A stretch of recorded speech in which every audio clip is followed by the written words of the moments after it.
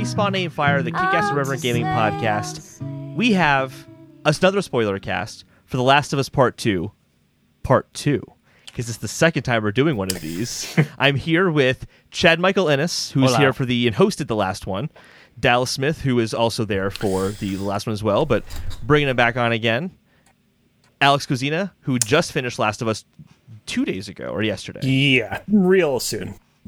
Yeah, really recently. So both of us kind of played it later than everybody else.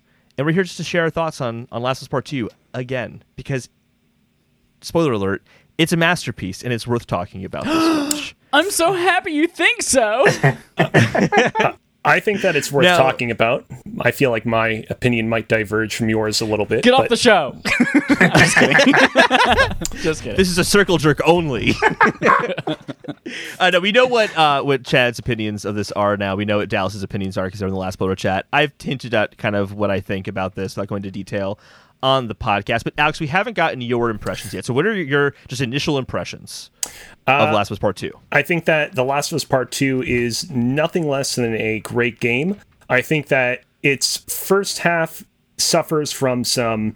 Here's the thing. I don't want to say pacing issues because I feel like pacing issues has just become a shorthand on the internet at this point for I didn't think that The Last of Us was perfect, and I'm just going to leave it at that. To offer a more nuanced response, I think that the first half of The Last of Us goes to lengths to try and prove what it's trying to communicate too hard, and I think that the game suffers because of that. However, once we get into the second half of the game, especially after like day 2 of Abby, spoilers, I think that the game is almost perfect with a few, minor blemishes here and there. Yeah, I want to return to the pacing part especially. 'Cause I think it's a very interesting... With a movie, I think that's a better argument to make. But with a game, like, when did you start playing and end playing during your sessions? Like, that's an interesting conversation to kind of get into with pacing. Yeah, I really enjoyed the game immensely. I thought it was fantastic. I'll kind of get more into it as we get into each part of it, though. But I guess let's start off with just the story itself, because I think that's probably the most important part with The Last of Us. Actually, Chad, Dallas, do you want to share your impressions again? Even though you've already said them on the last one. Do you want to just... Sure. Yeah.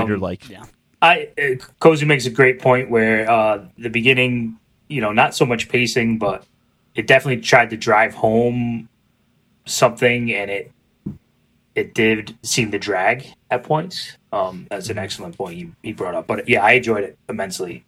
It's nothing less than a great game. Like Cozy said, it may be a masterpiece in my opinion too. I need to sit with it longer. I think the further I get away from it, the more emotional distance I have with it. So it's not as good as it was right when I finished it. Especially seeing the nitpicky stuff that people have been posting about and stuff. But yeah, I still love the game. It's basically a masterpiece. My one sentencer that I've kind of been like propagating around is that like it's the least fun game I've ever played in my life, and it's also a masterpiece that everyone should play. That's my high level opinion on it, and I still think like since I beat it, I guess it's 2 weeks ago now. I still think about it every single day. I think about it every single day. Love it. Yeah, I completely agree. I do feel like I should mention that I was spoiled on the game. I saw the leaks. Yeah. I do think that's something important to mention from my opinion. Did you see them as well, Alex? I'm in the same boat. I was spoiled in a very similar manner as well, yeah. I actually would like to start off, though, with just sharing what we knew ahead of time, because I think that's important to kind of discuss that I do feel like I view the story very differently as a result, and I'm curious kind of what you felt about that. So what did you know ahead of time? I knew that Joel died at Abby's hands via the beating with a golf club. I knew that I knew that you would switch over to Abby at least partway through the game, and I knew that Abby and Ellie would basically be going at it and being very mean to each other. That's, and I knew little things as well, like I knew about Lev as a character in the game, things of that nature, but I would say that those are like the big things I was spoilt on. Everything there, and then I also knew about Abby's dad was killed at the hospital, and he was the doctor. Right, yeah.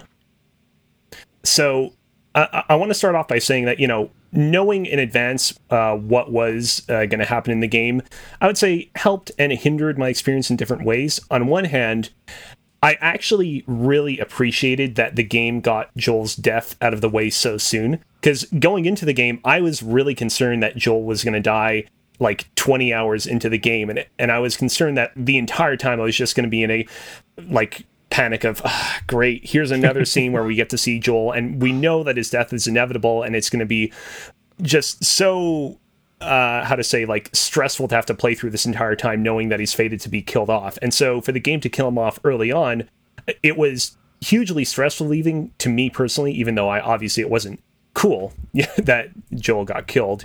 Cool in the sense that, like, I thought that, like, let me be perfectly clear. I think that for the purpose of the story that they were trying to tell, I think that it was the right decision. I mean, not cool in the sense that, like, obviously it's this beloved character getting killed off, purely in that sense. On the other hand, I would say that knowing that the game was going to be dealing with, you know, Ellie going into Seattle, slowly killing off members of the side that Abby was on, I feel like it sort of, it put my expectations in check, that this was going to be a story that was very much going to be painting a dark picture of what Ellie was going to be doing. And so when the game, you know, started driving home the point of like, hey, you're not necessarily the good person in this scenario, you are the villain to the other person's story, like, I kind of got that message a lot sooner, I would say, than maybe if I hadn't been spoiled to what a lot of the game was going to be about. And I'd say that that's sort of what made me a lot more quickly fatigued during the first half of the game. Interesting. So yeah, I do definitely feel you with how knowing kind of, I knew the cycle of violence thing was going to be a huge part of the story. And so as soon as Joel died, I'm like, oh, there's more to Abby. Matter of fact, I actually remember, Dallas, you were saying like the moment you kind of fell in love with Abby was with like the whole zebra and her helping the zebra out. I fell in love with her like when we first met her in the mountain, and she finds out that Owen's gonna have a kid, and she looked upset about it instantly there, because I'm like, I knew they were going to lead me on this way of starting to like her. So like when I saw her there, and I'm like, yeah, she is kind of a sweet person. Like her expressions on her face and how she was hurt by that, but didn't show like, I'm like, I do like her. And then when she got hit, like was beating Joel with the golf club, I'm like, what a bastard. But also like, yeah, I'm going to grow to love her. So like, it was definitely a different moment that I think for a lot of people who didn't know where it was going to go. And I think that for me, it worked, but I definitely can see, Alex, where you're coming from, where it can be fatiguing. Because when you kind of know where something is going for a good, 10 hours before things get to where you were expecting them to go, I can definitely feel that. I think for what saved me there is the gameplay, which we'll talk about later on. Yeah, I'm more or less in agreement with you there. Were you in any way, wary on the spoilers? When you heard not about trusting them, not trusting them, but I don't like the direction the story is going in, or did you already kind of have a comfort towards where the story was going? I mean, I feel like I was kind of ambivalent. I didn't love what I learned, but I kind of expected from experience to just kind of trust that Naughty Dog knew what it was doing, and that in the end they were going to deliver a solid story. Because there have been a couple of leaks of this nature in the past where only the basic plot point summary of whatever story got leaked, and that turned out not to be very indicative of what the actual game is like. I'm blanking on what games I'm thinking of right now, but yeah, I never doubted that Naughty Dog would be able to turn it around into a successful experience. So yeah, I would say I was ambivalent. I had more faith in Naughty Dog than I think I would have given other developers if I had heard leaks this huge. I think I even texted Dallas, because you asked me what I knew, and I'm like, I'm not telling you anything, but it's fucking brilliant. It's amazing. Yep. I can't wait to do this. I just had so much faith in where they're going, and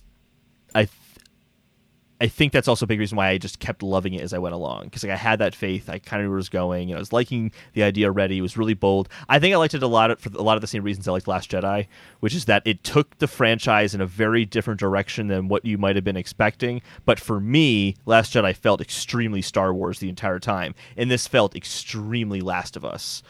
So I was excited when I heard these really bold changes they were going to make. It's a perfect analogy, Holden. Perfect. Everyone will agree with that. Everyone loved Last Jedi. Can I, while we're on the topic of spoilers, can I ask, I'd like to say that I've learned a little bit of empathy from playing this game.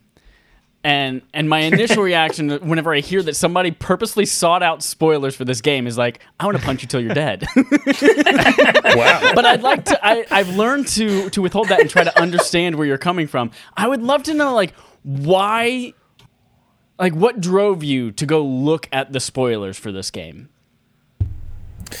Like, for me personally, basically, I was not expecting to play this game as early as I ended up playing it. So with the original The Last of Us, I ended up playing that game on the PlayStation 4, I think at the end of 2014. Like, I had no interest in playing that game when it first came out, and I eventually just kind of played it because, like, I feel like I need to play it so I can be in the know. And it was a similar thing with this game where, like, you know, I enjoyed the original The Last of Us, but I don't feel, you know, utterly obliged to play this game right away. And it was only when this other podcast that I'm part of, Press YYZ, was all like, hey, we're all playing The Last of Us Part 2 at launch. And I was like, all right, I guess I have to play it at launch as well so that we can have our own discussion about it. So, and that decision only came after the leaks happened.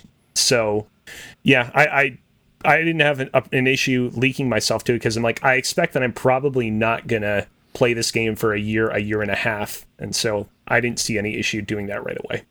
Gotcha. Rather not torture yourself for a year and a half trying to avoid spoilers. You're like, might as well just give in. Yeah. Well, I did notice me playing it later. I knew I was going to be taking that kind of 2-week boycott at that point, and I figured like maybe that would help me. I think it's a small part of it for me, but I think ultimately, like, I don't. Sometimes I care about spoilers, and sometimes I don't. It's kind of like there's no like litmus test where I have where it's like, ooh, like I will never find a spoiler out about. Like I'll say like Mr. Robot. Like I didn't want to know anything. Like I didn't want to know anything at all. I just wanted to watch it and like see how it played out. But when there's something like really big, culturally significant, like the Rise of Skywalker leaks, or the Game of Thrones leaks, or actually I didn't watch the Game of Thrones leaks, or like in this case, the Last of Us Part 2 leaks, I find just the narrative of what was leaked, what's the discussion around those leaks at the time, and how does that contrast to the response after it comes out. And I feel like if I want to have the most informed opinion I could have on that topic, I need to see those leaks ahead of time. So like Rise of Skywalker was an interesting one for me because the same people who were leaking out Game of Thrones, which I didn't see those spoilers, ended up being extremely right. And I'm kind of like, oh, like let me see, like, you know, are they going to be as negative about Rise of Skywalker as they were about Game of Thrones? And did that in like form of their opinion afterwards? Like that I find is interesting. I also find with me that spoilers and knowing things or having preconceptions ahead of something usually doesn't influence how I feel about something as I go into it. It's like Rise of Skywalker, for example. I hated the C-3PO scene in that trailer where he's like, I'm so glad to be gone all my friends. Fucking hated that scene in the trailer. In the movie, didn't bother me. I'm like, why know what? They did it. They stuck the landing on that specific scene. There was parts around that scene that were terrible, but they're terrible for different reasons, not like what I was thinking ahead of time. So like I feel like I can go into something and say, hey, it's this is going to be good, not because of the specific bullet points on the list of what happens in this story, but how they go between those bullet points and how they nail the execution. So I feel like it generally doesn't impact me that much anyway. I can't claim that spoiling myself to what happened in this game didn't affect my enjoyment of it. I will say, though, that I did read a lot of reviews of this game before playing it, both positive and negative, and I didn't IMO find that those affected my enjoyment of it. So there is that, at least for me. Yeah. Yeah, I don't know. I think that's... I don't know how I could have dealt with knowing that Joel was dying at some point going into that game. Like, I mean, Chad brought it up before. I had the same idea that I thought it was going to be Dina. Right. This was going to be a redemption story of you know, redeeming Dina's death or whatever. But when Joel died, I was like, oh shit! All right, like, was not expecting it, especially that early.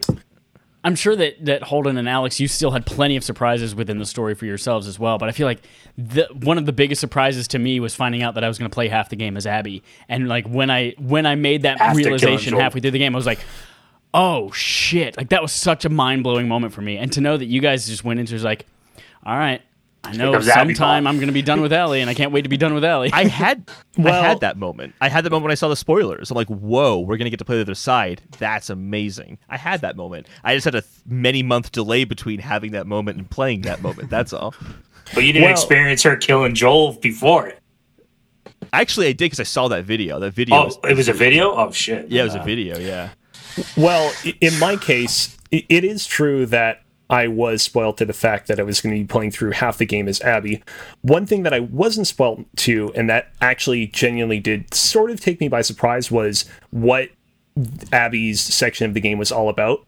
Here's the thing. When I reached the end of Ellie's section of the game, I was honestly somewhat concerned that Abby's section of the game was going to be basically this cat and mouse game where she will hear about some member of her squad that Ellie killed. She'll go to a location that she last heard Ellie was at. She'll learn that Ellie is now somewhere else, and that would be the whole extent of her campaign. Yeah. And so going to her side of the game and then discovering, oh no, like with the exception of a few minor crossovers here and there, her story is like largely separate from Ellie's story, was a very pleasant surprise that I greatly appreciated.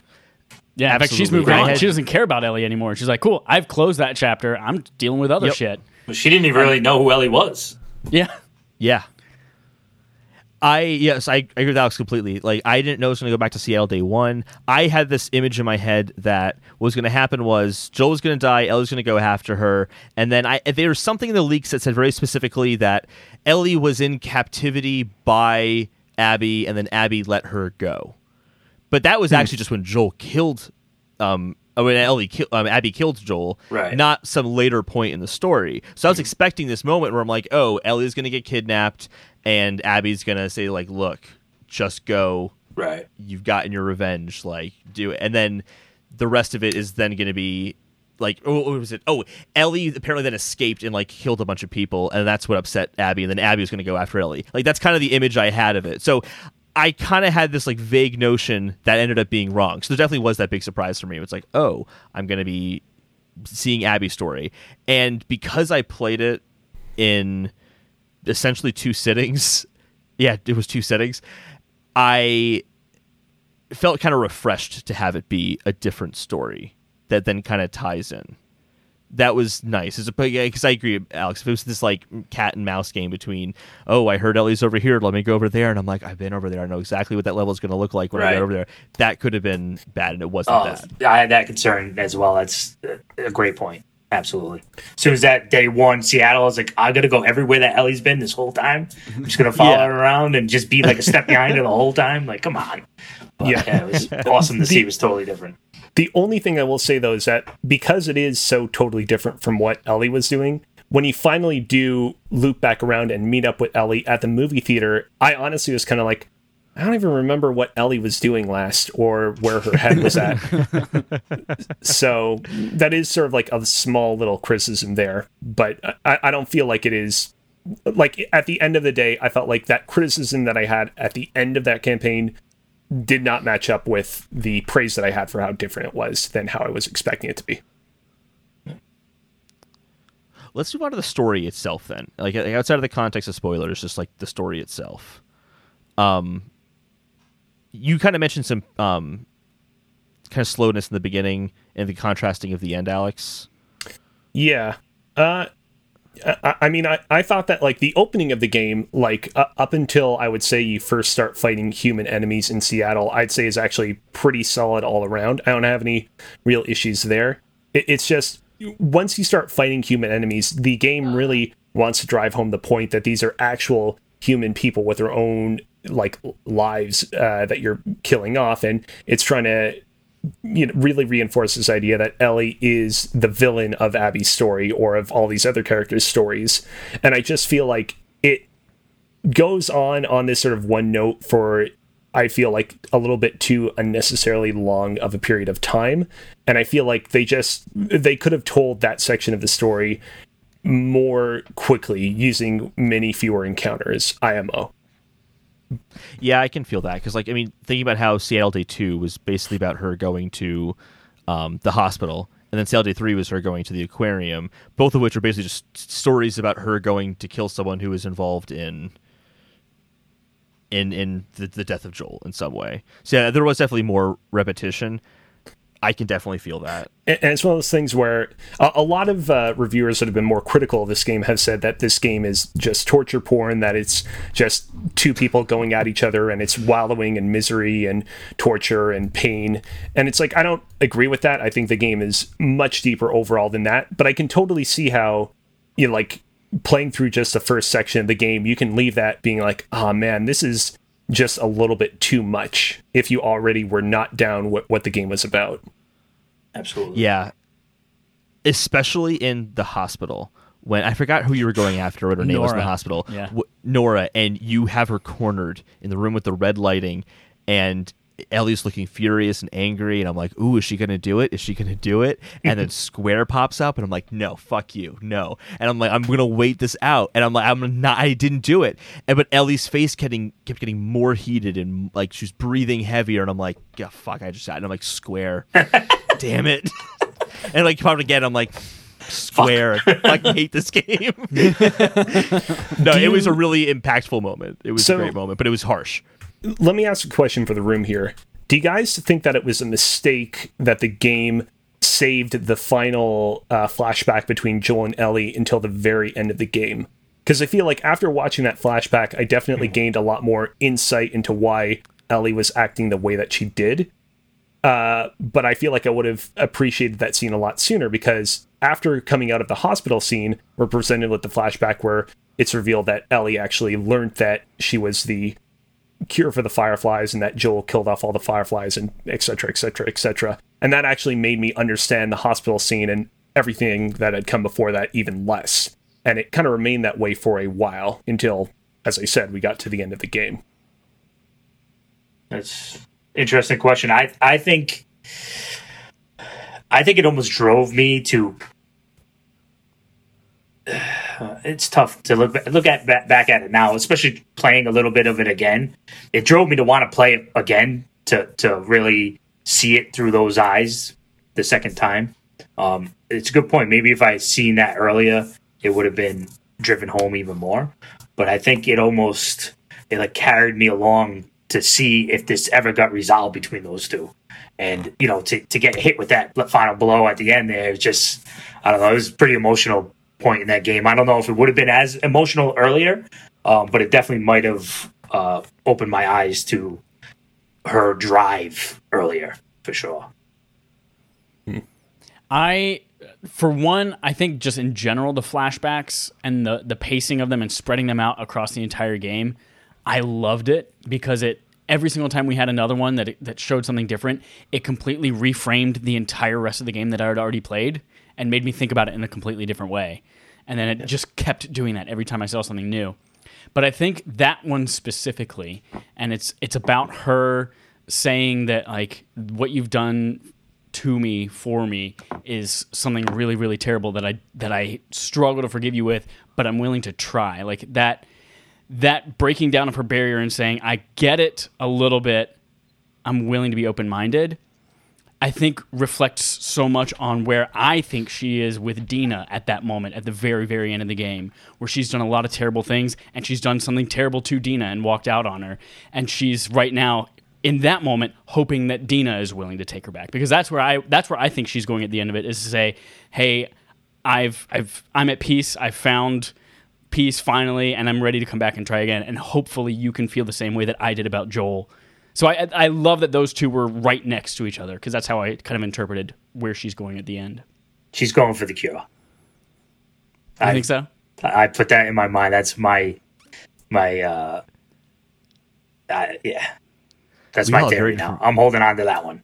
I love it. We have very different views on this. So I have a different one altogether as well. And that's kind of cool, this ending. I think that's the success of this ending, is everyone has this different, like, kind of view where it's going to go. It's like the Sopranos ending. Yeah, I feel like it was a good setup for Last of Us Part 3, having that flashback right in that moment. For me, it put that context of why she was walking away. And I thought a lot about why, and I think you put it really well, the barrier, Chad. I like that. I hadn't thought about it in quite that context, but it fits with kind of how I view it very well, which is Joel had this barrier up after his daughter died. And it was Ellie that helped him kind of free that barrier and open himself up. He's a much warmer person in The Last of Us Part 2 than we had seen him in The Last of Us Part 1. And I feel like Ellie's... What was Joel's daughter's name? Sarah. Ellie's Sarah, the thing she would hold on to was the fact that she was the cure. And that Joel took that away. And and she basically says it, like, Joel took that away from her. Her meaning for life is gone. And I think that in that moment when she was talking to Joel, it hit me something she had said earlier, which was that, and I can't remember now if this is in part 1 or part 2, that actually was in part 1, when Joel is dropping Ellie off at Tommy's. And he's like, Tommy, take her, I'm gone. And Ellie gets really mad at Joel because he's like, no, fuck you, dude. Everyone has left me. Everybody has walked away or they've died, and you're doing it too. And that crushed her. And I think that even though Joel was the person who took the immunity away from her, he was also the person that could still break down Ellie and create and allow her to feel and be with people, like the whole Sarah to Ellie story with Joel. She lost both things there.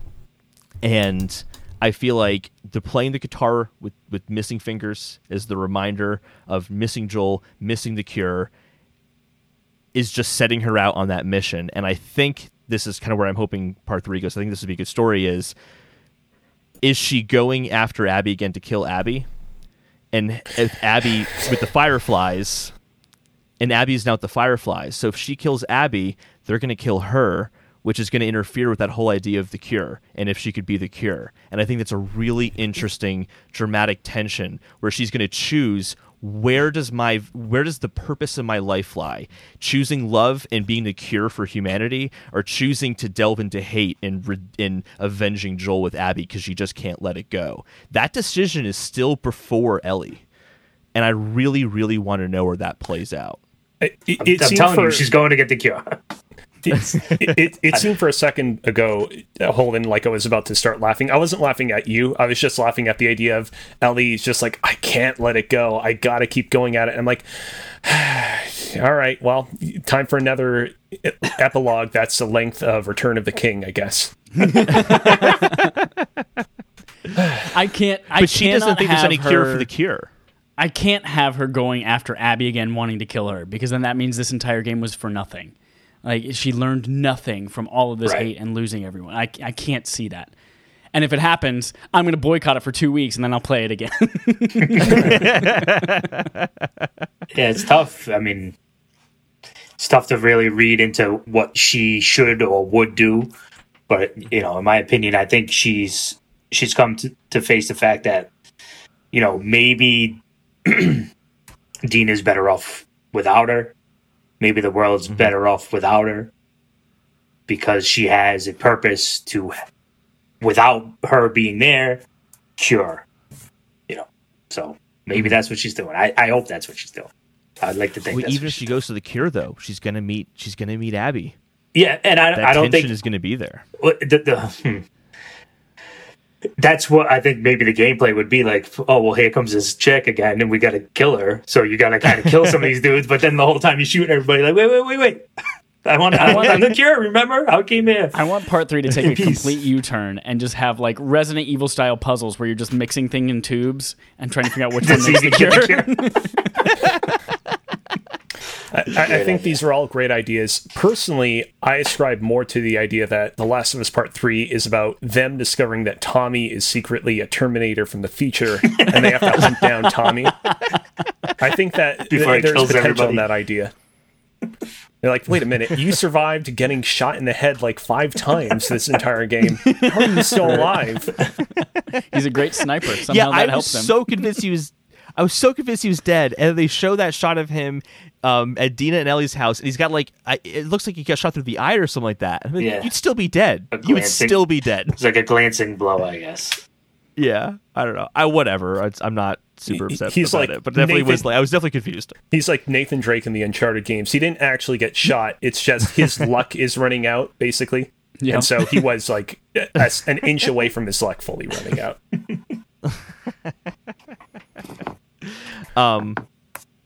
Cool.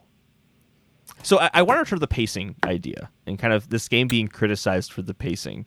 Because personally, I think that's a strange conversation to have about a video game in this context. Did you guys feel like there was a pacing issue in this?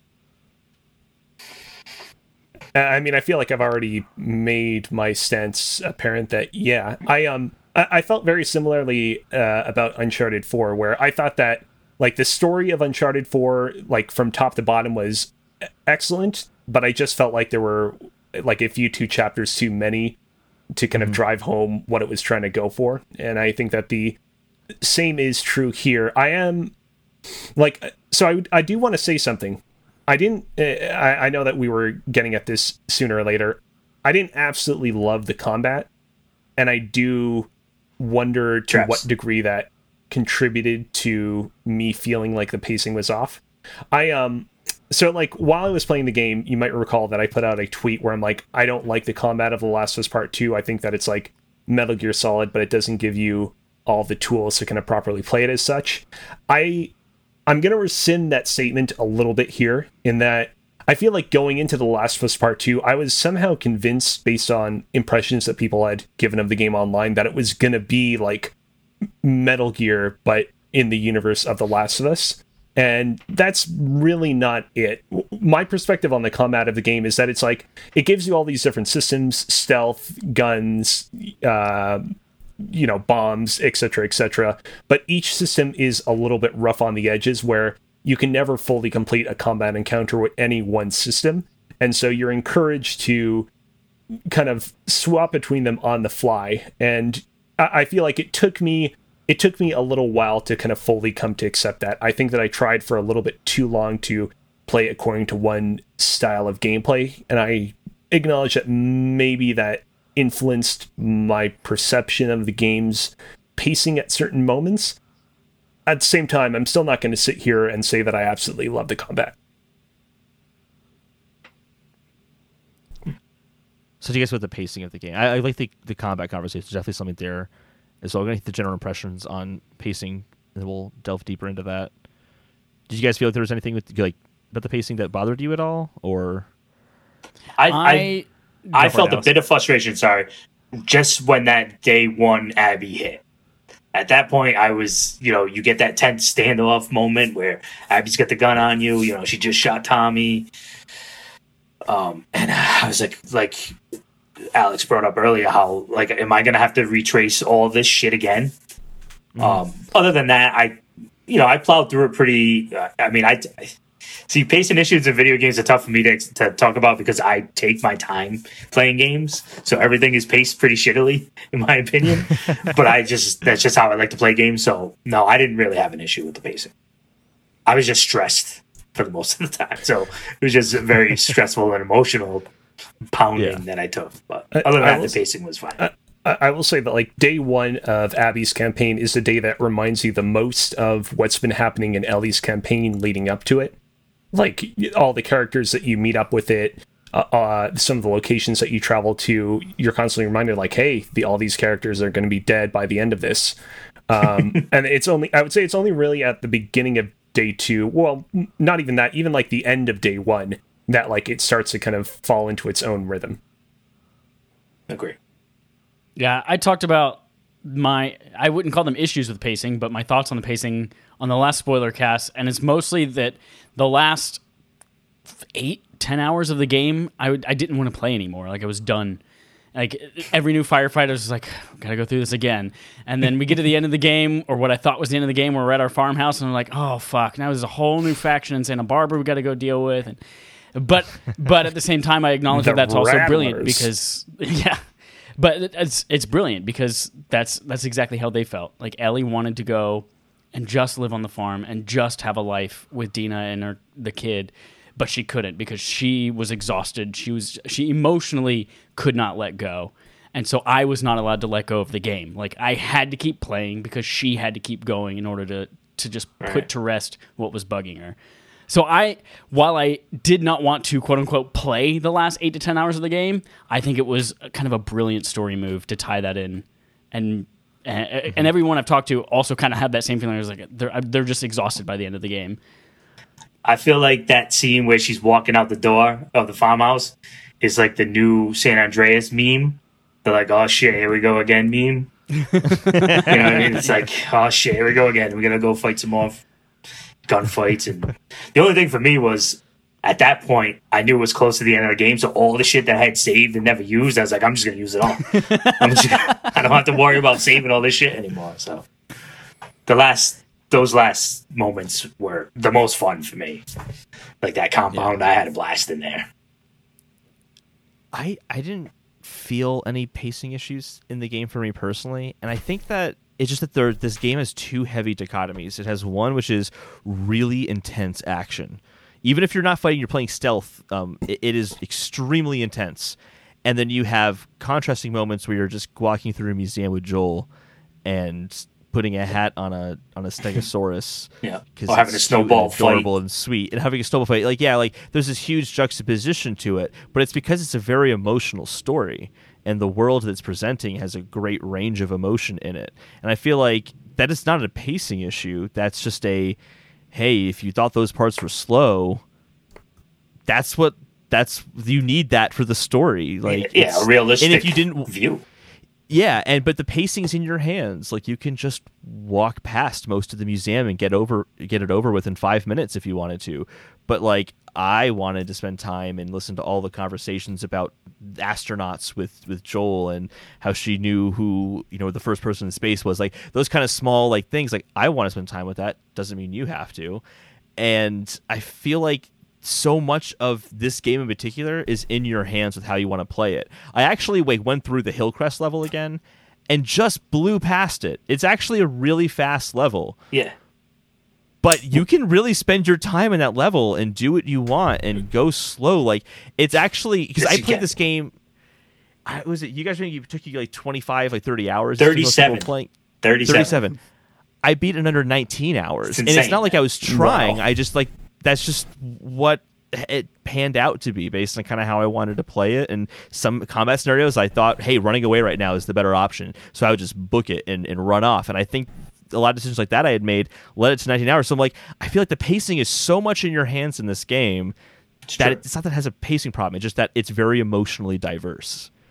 Some people didn't know that's an option though. Like, I mean, not that I didn't know. I normally just kill everything I see anyways. But like, if I'd known that I could run through all this stuff, then maybe I'll survive. I'll let some of those dogs survive here and there. But yeah, I just killed them all instead. So I do feel though, like, where people can say there was pacing. I think Alex brought up a really good point with like a lot of the things Ellie was doing was kind of repetitive. Yeah. I feel that for sure. Like, I will say, when I think back to Abby's campaign, the moments that stick out to me are crossing the bridge created by the Seraphites, descending down the skyscraper that they crash into, a lot of the stuff that takes place on the island that the Seraphites live on, which, like, there's combat here and there in all those sections, but those are all also sections that are dominated by a lot of non-combat moments. And I feel like when I think about Ellie, I think a lot about just combat. Right. Especially when she was alone. That she didn't have a companion for most parts, and got pretty lonely. Let's talk about gameplay.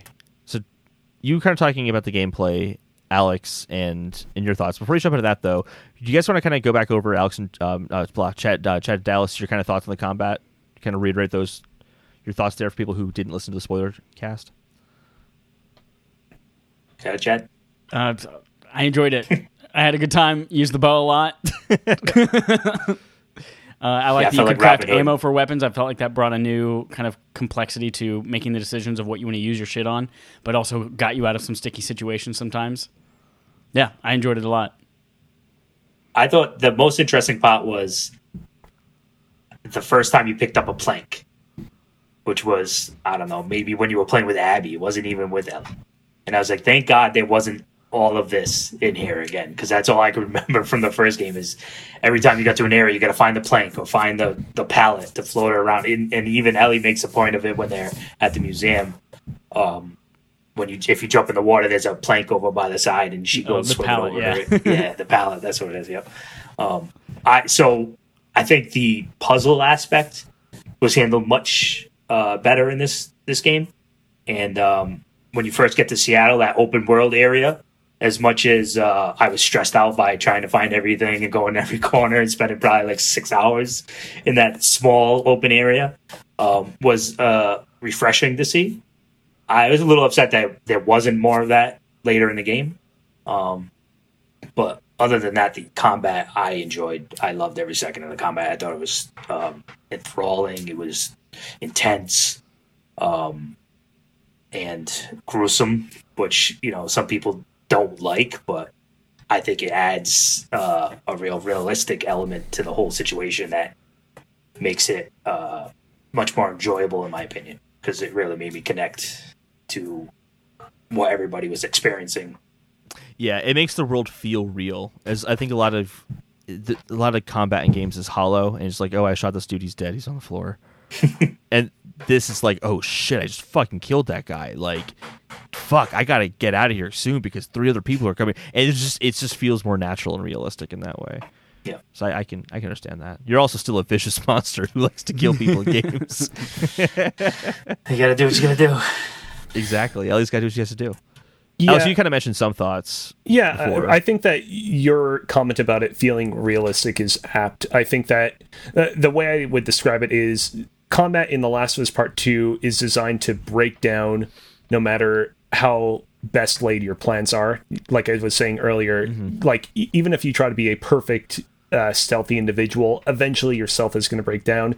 If you try to go guns blazing, eventually your gunplay is going to break down. You kind of have to accept that you're going to have to rely on a variety of different skills in each combat encounter. And like I said, I think that it took me a little while to kind of come to accept that, because I feel like I was led astray going into The Last of Us Part 2 of to what extent the game would let me play according to how I wanted to. But despite that, I do respect it for what it is. Can I offer a hot take right here and right now on a small aspect of the combat of The Last of Us Part 2, though, that I of course fear might ruffle some feathers? Okay. I don't know why I said feathers. It's feathers. There's not an L in feathers. Okay, so when you kill enemies, oftentimes enemies will shout out the name of whoever it is that you just killed. Like, oh no, John, Jensen, Bill, Harry, Mary, so on and so forth. Every single time that happened, half of me was like, I genuinely do feel bad. I think the game is effective at making me feel sympathetic for the people that I'm knocking off. The other half of me was, I can see the hand of the developer, the hand in this case being Naughty Dog, specifically inserting that into the game to make me feel bad. I didn't feel bad. What I felt was, oh, that's realistic, because if I was in the woods with Holden and he just got shot, and Chad was behind me, be like, oh shit, Holden just got shot. Come on, Chad, let's go see what the hell's going on. Don't let him know it was me. Yeah. It's like the first time in a game where I may have experienced that. I can't think of anything else, but it just drove that realism home even more for me. I didn't feel bad. I mean, I felt bad for like the first dog I killed, I think, but after that it was whatever. You gotta do what you gotta do. Yeah. I did feel more bad killing the dogs than I did killing the people. For sure. Well, so to that point, I think one of the reasons why you might have felt bad about killing the dogs is because one of the dogs that you kill, whose name is Bear, you actually get to see at the beginning of Abby's campaign. And that isn't true of a lot of the other one-note NPCs that you kill. True. Like the only other NPC that comes to mind that is not part of the group of people that killed Joel at the beginning of the game is the Vita woman. Yep. I don't remember who her name is, but she stuck out to me as like the only 1-bit NPC that you see at the beginning of Abby's campaign that's like, oh yeah, I remember her. Mm-hmm. Yeah, I played fetch with Bear for like a half an hour, so that's fair. That's why it took you 37 hours to beat the game. You were just playing fetch the whole time. One reason. I think on the names thing, Alex, I think they were effective, and it made it more realistic to hear the names being thrown out there. But I do agree with you that every time I heard someone shout a name, I was like, oh, that's the thing Naughty Dog is doing to make this more effective. I had that thought every time I heard a name. Well, Neil had mentioned it in like an interview a while back before the game had come out, like around the time like the February release date was announced. So I knew that was coming. I knew to expect it. And so, the first time I heard it, I'm like, hey, Neil Druckmann said that was going to happen. I definitely feel you there. But it did make me kind of go like, oh, that's right, though. Like, it's representing a real world. And these people would have names. They would be, like Dallas said, like, if I were shot in the woods, I would hope Dallas would go, oh, my God, oh, shit, Holden. Like, what the fuck? As opposed to, like, in any other video game where it's like, someone's around. What was that? I heard a noise. One thing I will mention though about the combat is to Cozy's point, where if things broke down all the time for me, basically in every combat situation, and it was mostly because of if I got loud, I tried to be as stealthy as possible, and my resources were low most of the time, but if I went loud, I would get outflanked all the time. And it's tough to see. If you don't have the upgraded, sensor thing, the sneaking sight, I would get outflanked and shot from behind all the time. So yeah, it was tough to get through some encounters.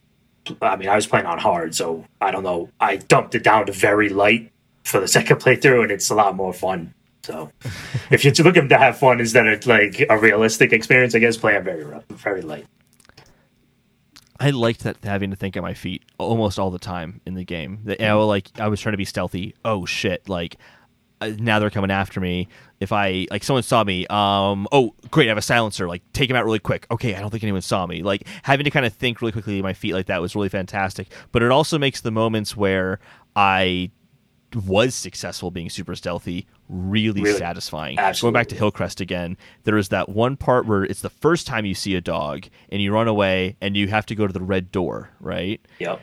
Getting to that red door and pushing up against that red door and starting to hear the tone that happens when someone's kind of seeing you and wondering what's going on, and then they go, hey, wait, what's that right there? And then I slipped in the door. So satisfying. It was so satisfying. That's awesome.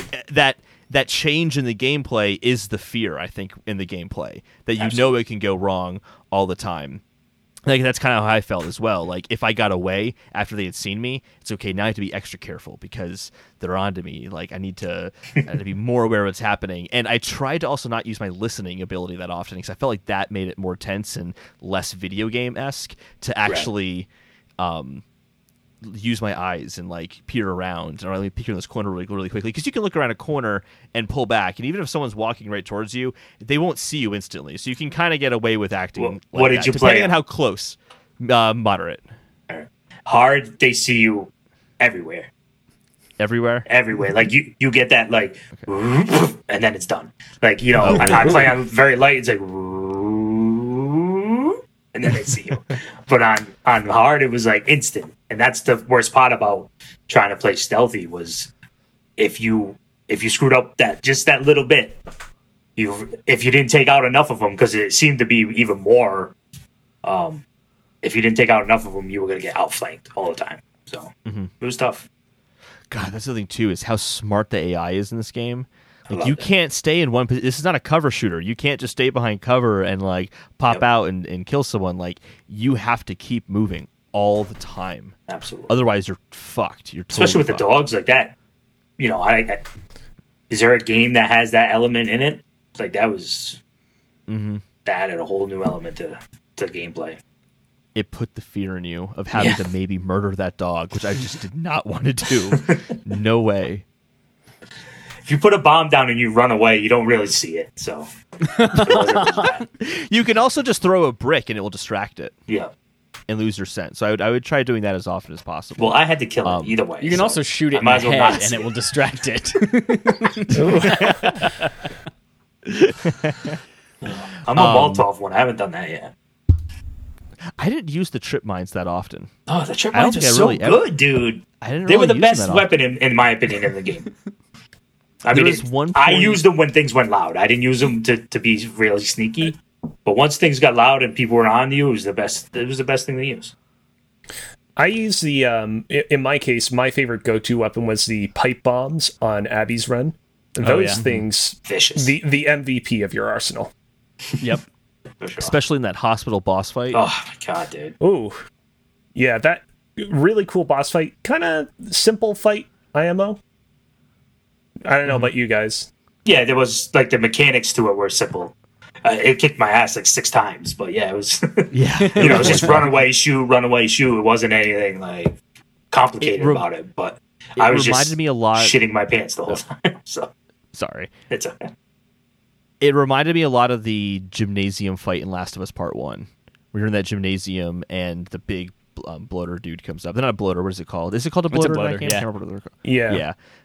It reminded me a lot of that, except this was a much better atmosphere. It was so dark and creepy, and the water meant that you really couldn't try to be sneaky because it could always hear you. Like, yeah, that was great. Intense. I love that moment. Yeah, very, very intense. As soon as I saw that ambulance doors open and that nest thing in there, I was like, what? I'm like, no, I don't want to fight this fucking thing, dude. So we've talked about the story, talked about kind of the spoilers, we talked about the gameplay. I'm curious how you guys feel like this is going to influence storytelling and gaming going forward. 'Cause I feel like this took it to a different level for me. So, I mean, I want to start off and say I made fun of it slightly earlier, but like I would be surprised if most games from here on out don't adopt having enemies call out the names of their friends when they get killed. Yeah. Like it's Absolutely. 100% going to become a trope. Feels like a mean word. It's 100% going to become a thing now in AAA games, and who knows? It might become such a commonplace thing that when I come back to this game, I won't regard it in the same way that I regarded it the first time I played it. I might just be like, oh yeah, that's just normal now. I hope they I do, agree. and for 2020's sake, I hope they're all named Karen, and I'm just shooting a bunch of Karens. Every time, oh no, Karen. Yeah, whatever. Yes! Oh no. I don't feel bad at all.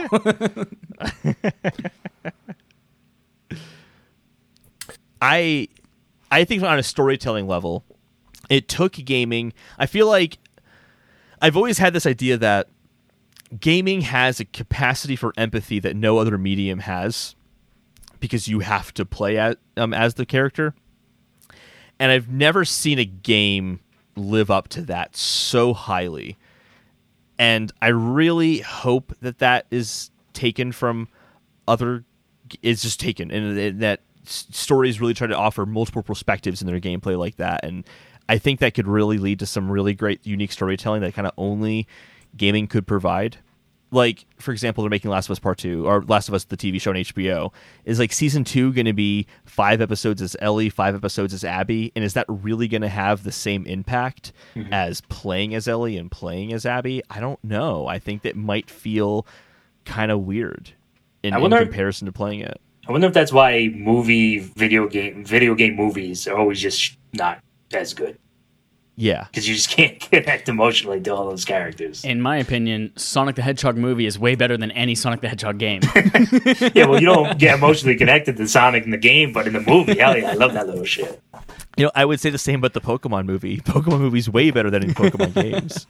I haven't played a Pokemon game or seen the Pokemon movie, so I can't Your poor kid. speak to See, you with that. I think Pokemon movie is way above Sonic. I think hear it's it. crazy for thinking that. Specifically, Sonic you're talking about movie. Detective Spitting Pikachu, movie. not the Detective 20 Pikachu. animated Oh, yeah, Pokemon Detective movies. Pikachu. Yeah, no, the live action one. But that's all besides the point. Yeah.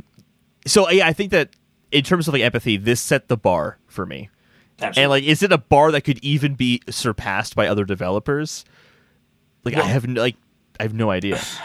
So I'll always go back to Red Dead because it's the only other emotional connection I carried with a character besides Kratos too, but because I knew Kratos in other stories and his, I guess you could say his legacy is tarnished by those stories. It's tough to connect emotionally on the same level that I did with these characters in any other game besides with Arthur Morgan. And it's weird because I spoke on the last episode we did here about the regret that I felt as like a main, not a theme that they were trying to get across, but a theme that I felt. And it was basically because I empathized with Ellie so much that I just was so afraid of her dying in complete regret of everything she's done. You know, going after Abby at the end there, holding her under the water, you know, choking her out. She just let go, and we talked about if we fought that battle completely. You know, Matt talked about how he didn't want to fight her. He wanted to just let it go. And I wanted to fight her because I was afraid that Abby was going to kill her. And I didn't want Ellie to die because I was empathizing with her. I was like, she's just going to die full of regret. And I don't think I could ever feel that way about anybody in any medium other than a video game written by Naughty Dog. Mm-hmm. So more so than just video games, you think video games made by Naughty Dog specifically? Yeah, I mean, Rockstar did a great job with Arthur Morgan, but I don't know. I still haven't beaten Red Dead Redemption. I know you haven't. So I can't. I don't think anybody here can't has. comment on it. Have you, Alex? The world has. No, I think you're lying about having beaten it. I played the shit out of that game. I definitely beat it. I know how it ends. I spoiled myself on that. See, I got spoiled on that. I didn't know exactly how it went. I guess I kind of had that same feeling that you guys had about Joel. Like, I knew what was going to happen. I didn't know when. I didn't know how. So it brought that stress level up like tenfold for me. But it's a great game, man. Yeah, I've been thinking for the past few minutes, like, what tropes from this game will become popular in AAA gaming over the next few years, in the same way that, like, the trope of the older man and his younger ward became a trope in so many other AAA games after the original The Last of Us. And I'm not certain right off the bat, like, of one that comes to mind, but maybe you guys might have some ideas. I guess for me, it's not so much that like tropes. I think you are is a good call out that I hadn't realized until you said it was the whole NPCs having names. That I think that will definitely become a thing going forward. Absolutely. I think for me, it's more that, you know, is this raising the bar for storytelling in video games to the point where we are just as a video game community going to want that more and want to see that more. I think it's kind of more where my head's at on it. A lot of the gameplay mechanics here are so specific to the story that it's used to convey this specific story that I guess I'm kind of curious if other developers are going to really start taking minute gameplay mechanics as a connection to the story as opposed to just existing for a gameplay loop, and kind of how much narrative is going to become a much more important part of storytelling. I hope so. Yeah, I hope so too. I think, you know, one thing that we need to keep in mind here is that Naughty Dog, before The Last of Us Part 2 was even an inkling in their minds, was already an incredibly celebrated developer. And so I think that we forgive The Last of Us Part 2's, you know, more painful or uncomfortable moments because we trust that Naughty Dog is trying to communicate something salient to us, in the same way that we forgive Kojima Games' more clunky moments because we think that Kojima is trying to communicate something really intellectual to us as well.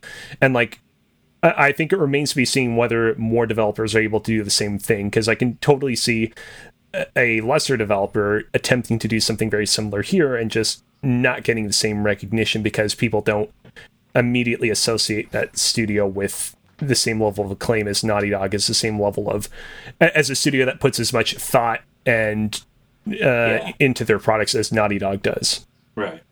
Yeah, it's tough for me to bring to mind a game that I felt this way about.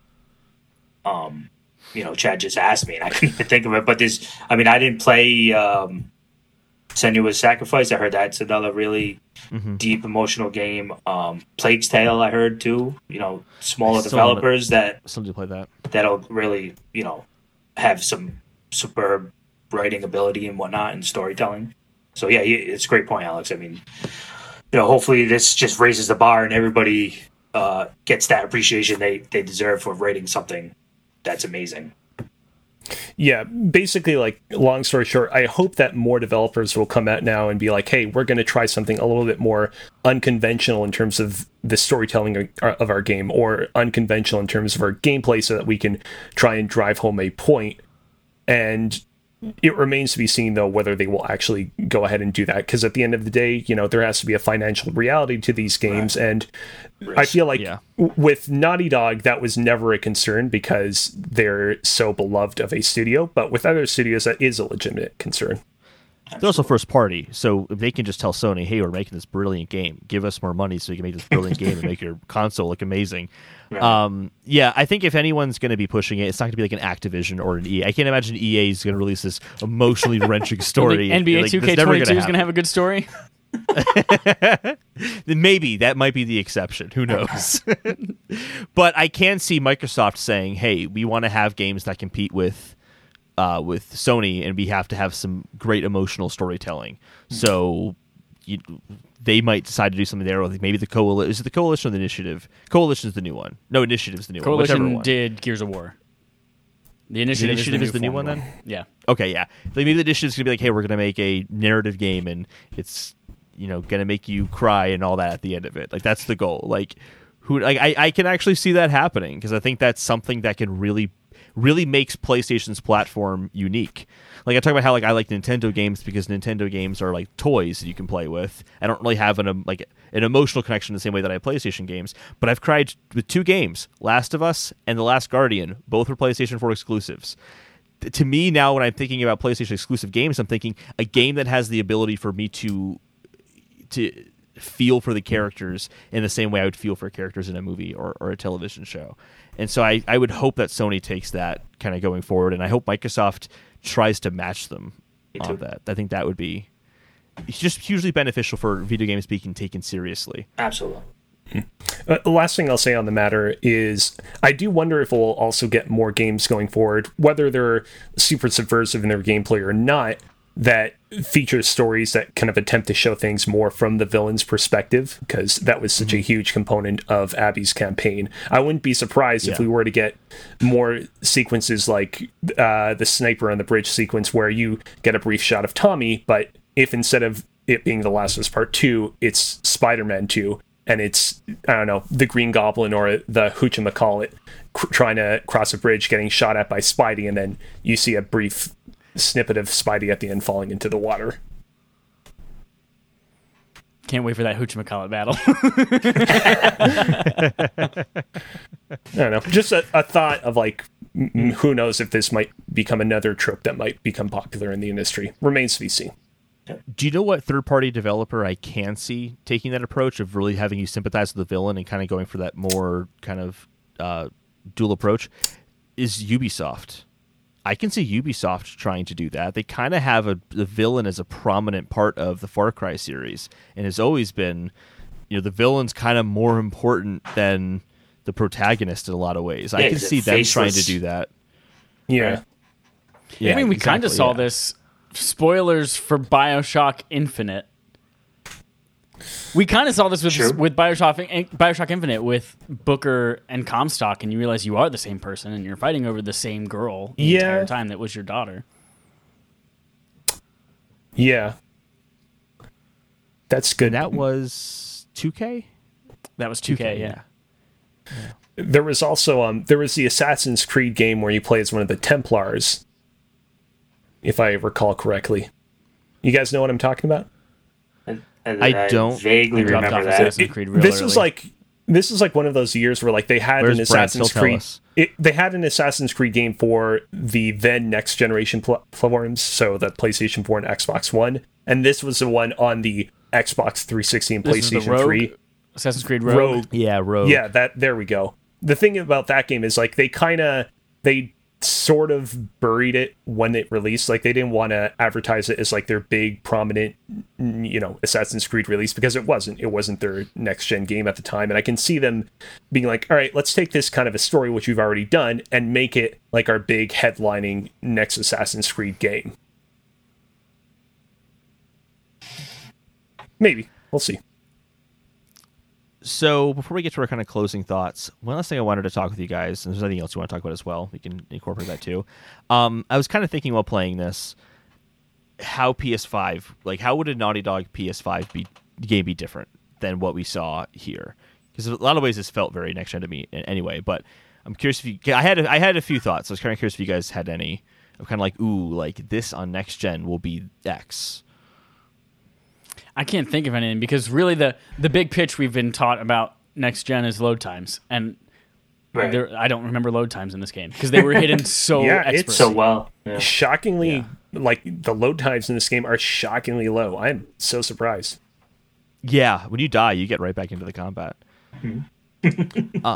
I was thinking about sound. Like I wasn't using the listening mode that much. I'm thinking like, man, wouldn't it be great if that 3D audio I could actually hear and like listen? Like, oh, I heard a scuttle of a footstep over there. They're probably in this general direction. I'm like, that would be really badass in the Last of Us game. To like really be listening into your environment and like hearing where shuffles at. And you can't use the listen mode. You have to rely on your ears and what you can hear. I think that would be sick. As long as it works the way they say it's going to work, that would be sick. It will, as long as you send in your ear molds. Yeah. I mean, I feel like a next generation The Last of Us game probably would incorporate more sequences like the one at the very beginning of Seattle, where Ellie and Abby are exploring the downtown area, and it's very it's not like an open world, but it is very open-ended. At the same time, though, I kind of feel like they could have made The Last of Us Part 2 like the entirety of the game like that sequence, and they chose not to. Apparently they were going to. I thought I read something. Yeah, much more open-ended worlds, Yeah.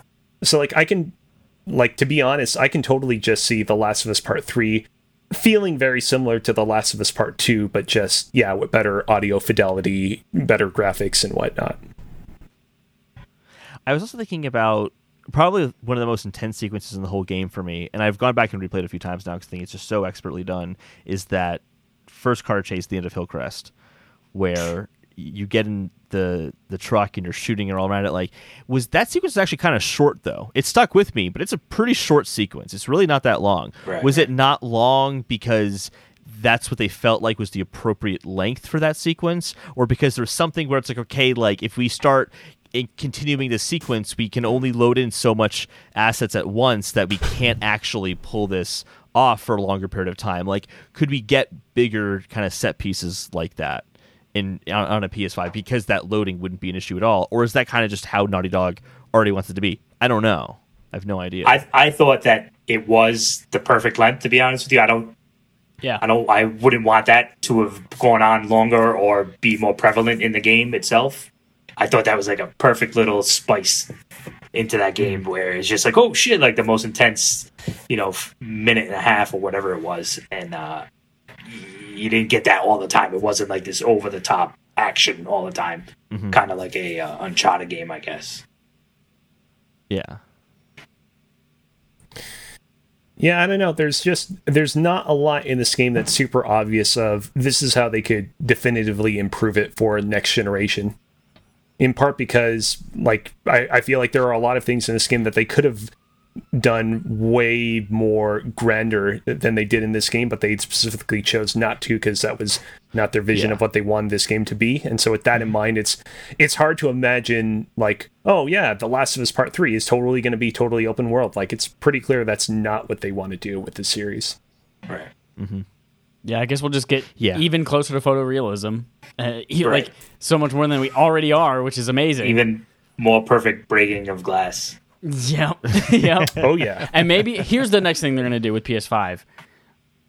Like, one step up from everyone having a name to make you feel bad for killing them, you're going to be able to scan your face into the game, and every bad guy's going to be you. And you're going to be like, I can't kill me. I'm just too good.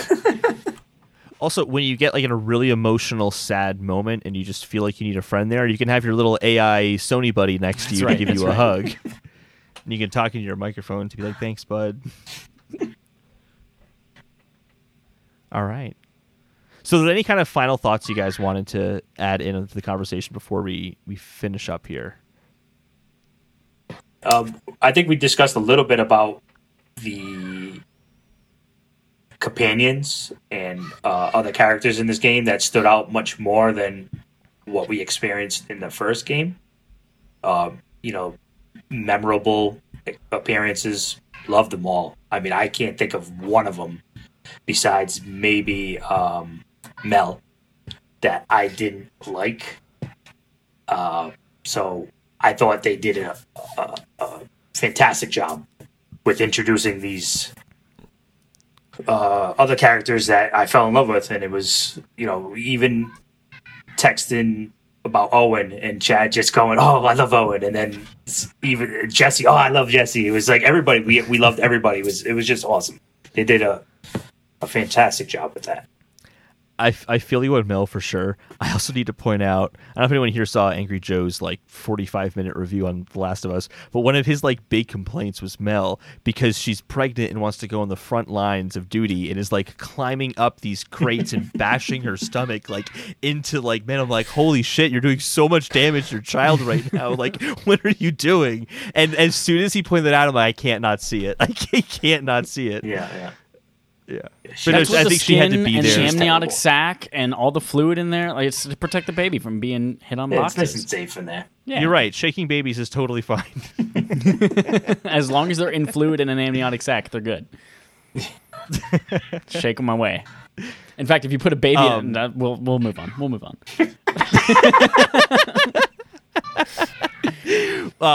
She was definitely there for that moment where, when Abby goes to slit Dina's throat, she's pregnant. And my first immediate thought was, yeah, you killed a pregnant woman too, though, Ellie. Like, you can't... Right. And there's so many moments where it's like, look how Ellie and Abby do the same, or in the same kind of scenarios, and look at the difference in how they respond. Mm-hmm. Like, even to really subtle things, like... when you first start off as Abby, one of the early things you do as Abby is you pet a dog. When you're playing as Ellie and you're walking through town with Jesse, one of the first things you do is pet a dog. Like, there's little things like that where it's like, oh, look at them. They're exactly the same. Right. They're the same. They kind of deal with the same situations, but they respond differently. Like, Ellie's kind of filled with hate. Abby has somewhat more love in her than Ellie does. Except for Mel. She hates Mel. Except for Mel, she hates Mel. Yeah. Which is understandable. Oh, I would get it too. I felt so bad for her when that whole Mel's pregnant. I hadn't even like gotten to like the Owen and Abby relationship yet, and I'm like, oh, that's got to be harsh. Yeah. At first, I couldn't tell. I thought they were brother and sister. I don't know. I'm like, okay, so your brother's having a baby with some chick you don't like, I guess. But it's not. God, what's the relationship they have? Now I gotta be with her the rest of my life, and I gotta like the kid. Ugh.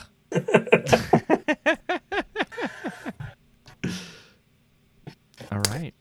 I do want to give a shout out to the way that they introduced swimming in this game via the cutscene at the dinosaur museum. Yep. I thought it was very clever to have Joel push Ellie into the water and show off, oh, hey, guess what? Ellie can swim now. Nice little detail there. Absolutely. Let me ask you something. Did any of us not push Joel in the water? Because I definitely did. Every time I played that, I pushed Joel in the water. Oh, yeah. Push him in the water. Come on. Okay. Did you climb up the dinosaur? Well, because do we know what happens when you don't push him? Does he just jump in on his own? Like, I don't even know. Don't want to know. I just want to push Joel in the water every time. All right. So that's all of our thoughts. We're good? So. All right. Yeah. Everyone, thank you for joining for the Last of Us Part 2 Spoiler Cast Part 2. Do you guys want to plug your shit? I don't have any shit to plug, so. Always the guest, never the bride. That's right. Yeah, if you like me here, you can find me on Twitch at twitch.tv/CozyBearLive. That's KOZIBEARLIVE.